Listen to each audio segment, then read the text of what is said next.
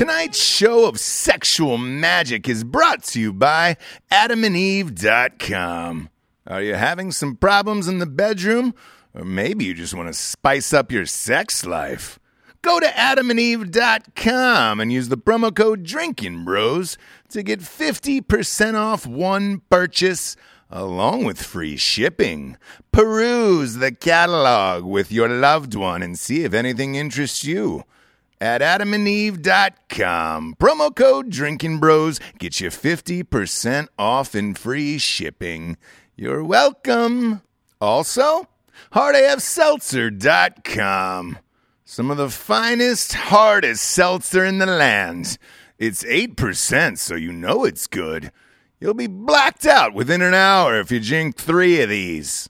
Or, if you're a real hombre, you can gun through a whole case.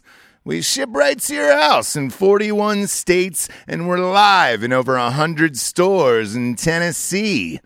Go to HardAFSeltzer.com today and check out the store locator. Let's start the fucking show. I will sing a little song, but it ain't very long, about a lazy farmer wouldn't hold his corn, and why it was I never could tell, for that young man was always well. That young man was always well.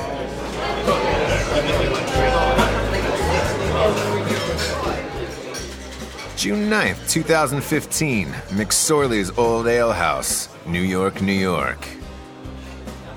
As I sit at an aged wooden table at the back of Manhattan's oldest bar, a man walks in and demands a Michelob Ultra. The bartender shakes his head and replies, "We only have 2 types of beer here, light and dark. We also never had to serve women until a court order in 1970. The guy looks at him incredulously and says, I'm a man. "Not if you're ordering a fucking Michelob Ultra." I shake my head and laugh to myself as the man walks out. It's only fitting that I'm doing this here. Hello, I'm St. James Street James. I hate road abbreviations, so I spell out my last name. St.James, St.James. At some point in your life, you've seen me partying all over the world, gracing the covers of many famous sport fishing and leisure magazines over the years.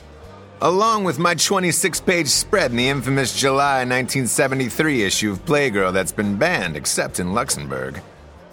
You may think you already know everything about me, but you don't. The one secret I've been harboring for most of my adult life is that I'm 186 years old. That's not a misprint. I'm 186, Holmes. Yeah, I put an L in Holmes so you would understand how serious I am. I was rich enough to almost triple my life expectancy while permanently maintaining the looks of a 35-year-old man still in his prime. Oh, and I also beat AIDS. Twice. You can do that shit when you're rich, and I'm really fucking rich. The only other way to beat AIDS is if you win the Olympics. Go ask Magic Johnson or Greg Louganis if you don't believe me. Why am I telling you this? After living 186 years on this planet, I've become bored. And unless a scientist invents a new place to put a hole in a woman, I've done everything else there is to do in this life. I'm also tired of seeing of what the male species has evolved into. So the moment I finish writing my memoirs about my life, I'm going to off myself. You read that correctly. I'm going to kill myself. This isn't going to be a casual Paris Jackson I ate a bunch of children's chewy Tylenol suicide attempt. I'm gonna blow my fucking brains out. Before I do, I want you to know the real truth about me. That's why I'm writing this book with nothing but a loaded handgun and a pile of freshly cut pure Bolivian cocaine next to my old classic Remington Rand typewriter that Hemingway gave me. He only used it once as a urinal at a house party. After relieving himself, he shook twice and typed only one sentence on a piece of paper. "This typewriter smells like piss. Get a new one, fuckface." Classic Hemingway. If all of this sounds too intense, then stop reading the rest of this shit right now. Seriously, put down your glasses without the prescription in them and close this book, because this kind of male hubris isn't for you. I'm not going to apologize for being a real man, and I certainly didn't know when it became trendy to tell everyone you weren't cool in high school. Back in 1827, I was born in a time where men were actually men. We fucked whoever we wanted, wherever we wanted. We didn't pull out, and the only child support that was given is if you put a blanket in the basket before you dropped your illegitimate baby off on a stranger's front porch. We didn't cook shit using Pam or butter. Just a raw skillet and maybe a little spits. We put our boxers on backwards so we could take a shit without having to pull them down before we sat down in an outhouse. The following memoir is filled with the most important stories ever told in the history of the United States.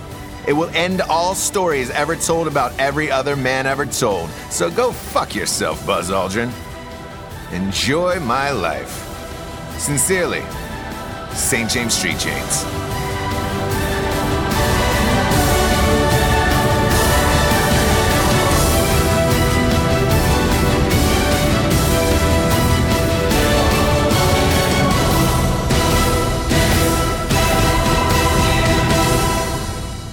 Monday, April 30th, 1849, Coloma, California. The day that I became rich.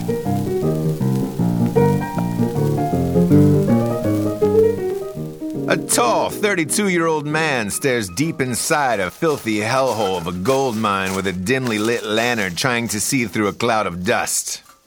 This man is me, but I refuse to give any further physical description of myself until I'm wealthy. Most great men usually do. What I can tell you is I'm jammed between the tits of the great American gold rush of 1849 and shit is fucking real. This isn't a goddamn hobby where you take your kid out panning for gold with a spaghetti strainer on Sundays hoping for the best. People died doing this shit, which is why I pay someone else to do it for me. Suddenly, a dirty Chinaman in his 40s emerges from the dark hole with 3 dead parrots clinging to his shirt. He's smiling through cracked, dying of thirst lips, but my eyes are fixated on his tiny yellow hands. I don't want him touching me, so I shine my lantern in his face and demand that he stop walking toward me. Dropping to his knees, he cries out, "You rich, boss! You rich!" He opens his hand to reveal a small, brightly speckled rock covered in mud. I make him take off one of his wooden shoes and place the pebble inside of it. Carefully, I remove the canteen from around my neck and wash the dirt away. It appears to be gold, but to be sure, I make him bite into it. Staring at the nugget nervously, he knows what he has to do. He closes his eyes, places the nugget into his mouth, and bites down hard. Instead of his rotting teeth breaking off instantly, they make a soft imprint. Holy fucking shit. It's real hardcore American gold, and I'm fucking rich.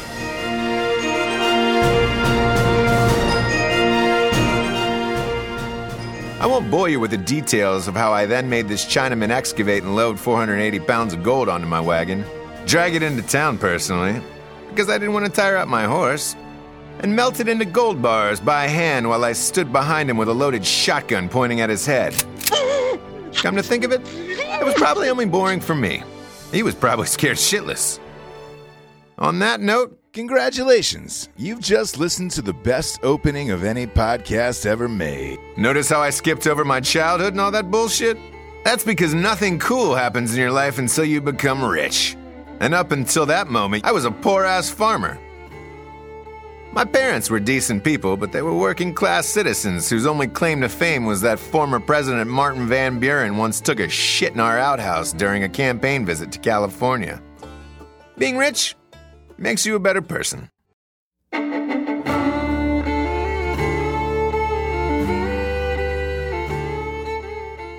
July 19th, 1853, 4 years later. An extremely muscular man with calves and forearms that have more definition than Noah Webster's dictionary busts through the saloon doors of a tasteful whorehouse with a burlap sack full of gold slung over his shoulder. The doors explode off their hinges into a shower of splinters. The surprising thing about this muscular man is that he's lean, too. Not all roided out like a New Jersey teenager triple stacking a month before spring break. You can see his cock pressing hard against his jeans, almost fighting with the left pant leg mid-thigh. It's not like the jeans are super tight or have some kind of Euro cut. It's just how big his penis is.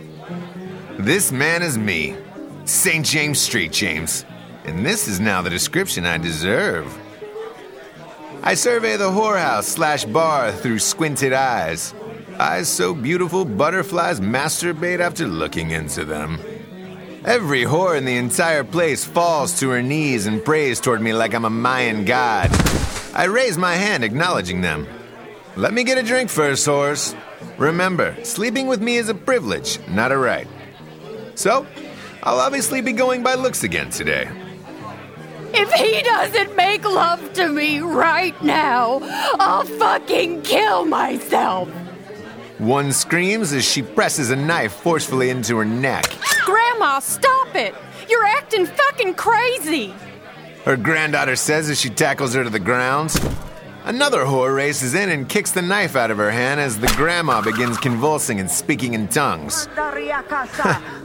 You give these whores an inch, they want the other 7. Unfazed, I walk up to the bar and take a seat. I drop my large burlap sack full of gold on the floor and groan heavily, letting everyone in the saloon know who the fuck I am. The weight of the gold causes several floorboards to break and a few whores faint. I yell out to the man behind the bar who is inches in front of my face. Quietly hand me an entire bottle of fucking whiskey and be discreet about it. An old Indian bartender in his 50s, Manuel, stares at me exasperated. You're going to have to pay for those double doors you broke first, St. James. I exhale in his face for 58 seconds straight without blinking just to prove a point.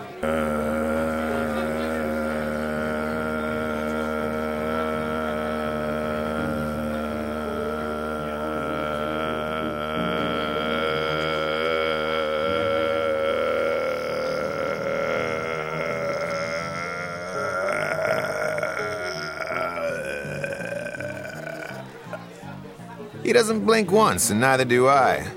This is our little game.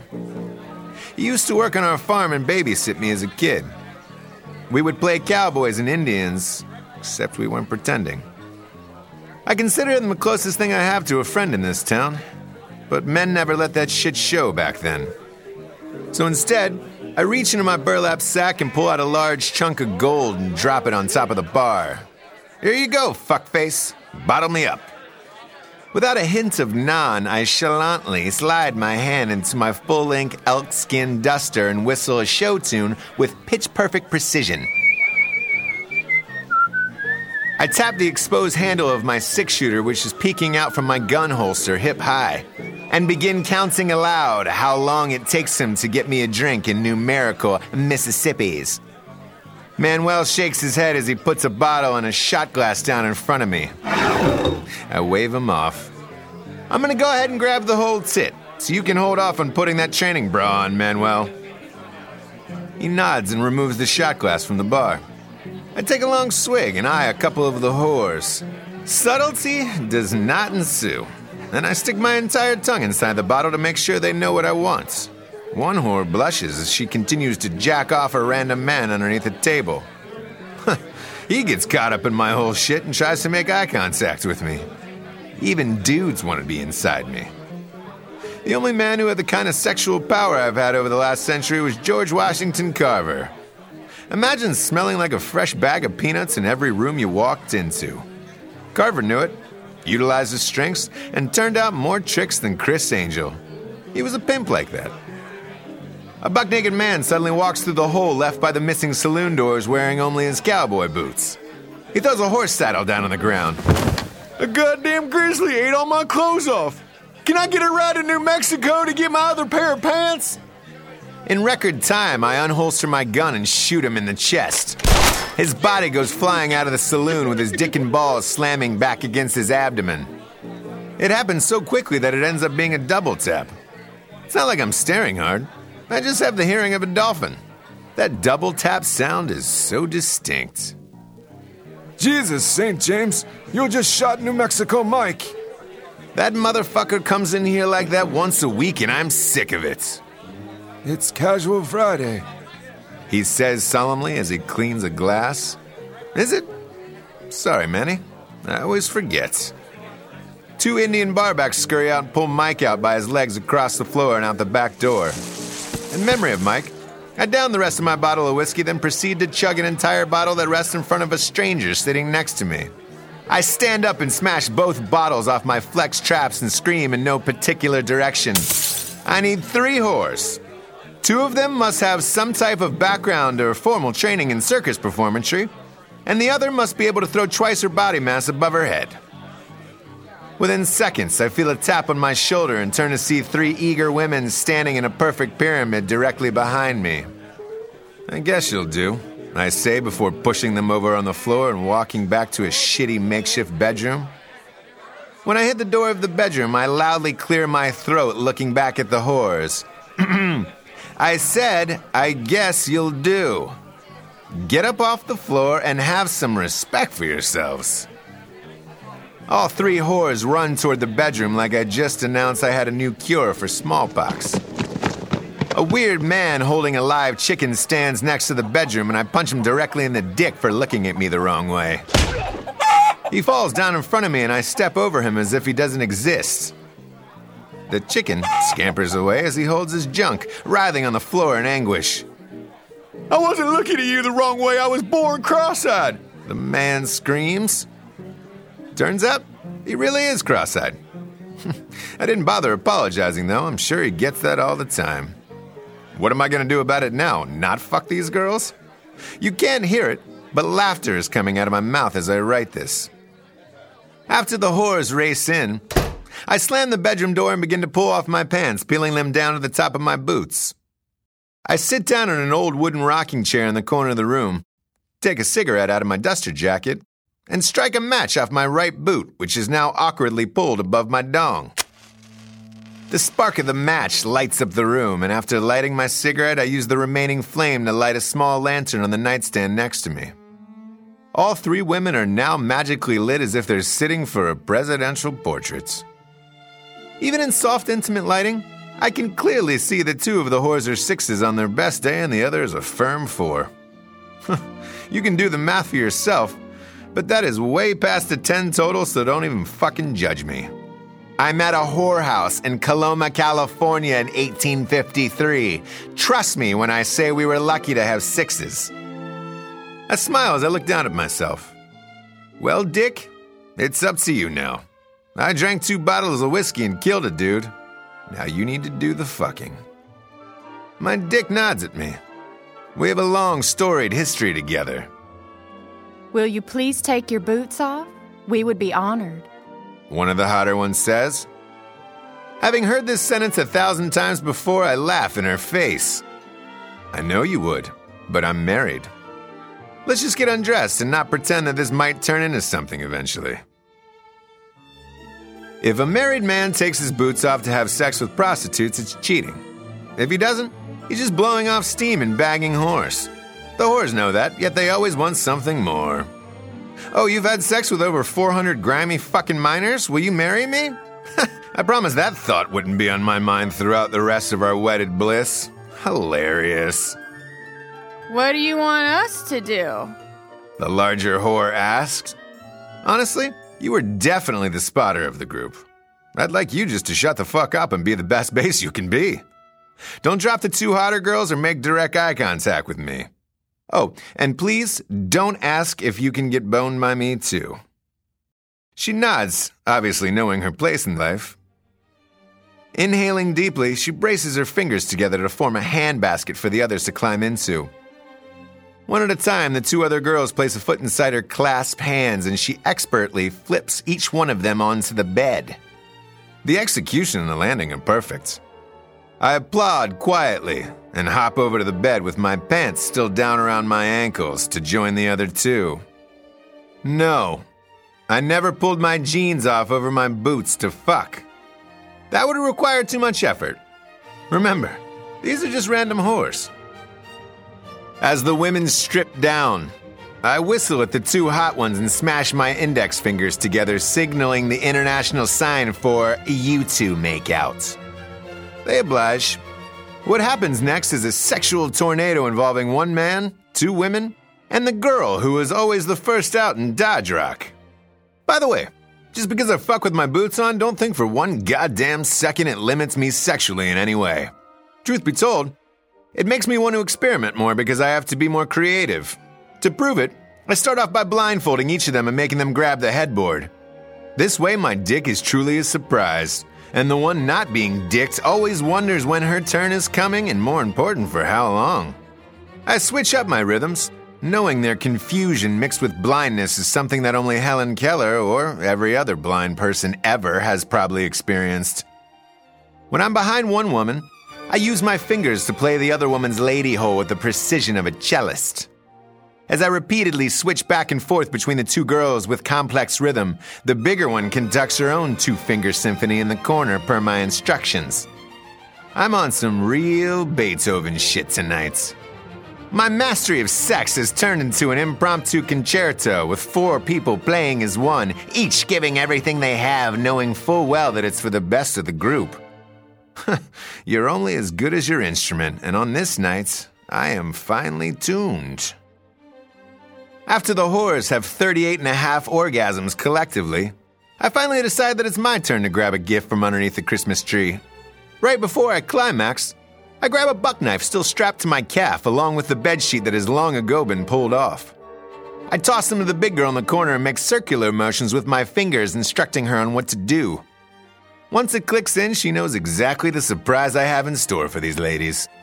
With my last thrust, just as I am peeking, I pull off each of the girls' blindfolds at the same time. The big girl runs around the side of the bed, now wearing the bedsheet as a ghost costume. Boo, motherfuckers! She screams at the girls. Terror-stricken, the two women slap each other simultaneously in the face as hard as they can and fall to the bed. Imagine the first thing you see after an hour and a half of intense blindfolded sex is a giant ghost shaking her hands in your face. To the big one's credit, the eye holes she cut out in the sheet are flawless. She must have been a seamstress before whoring, because typically, you don't find tailoring like that. Good for her. It's always nice for people to have an extra skill. After I pull up my jeans, I remove my timepiece and exhale deeply. Time to go home to the wife and kids for supper. I wipe my face with a pillowcase and drop 2 large chunks of gold down on the nightstand before I leave. The overweight one obviously gets nothing. I look back to admire my handiwork and I see the 2 hot girls lying on the bed like an exorcism just happened while the fat ghost waves goodbye to me. When I walk out, I'm greeted by a thunderous applause from the entire bar. The walls are super thin. I knew it, and they appreciate the performance I just put on in there. I throw my pillowcase into the crowd as a souvenir and whores begin fighting over it. My steed runs into the bar and on cue, 2 gimpy patrons lift me up into my saddle. I sling my burlap sack full of gold over my shoulder and ride out through the hole left by the broken double doors and a championship exits.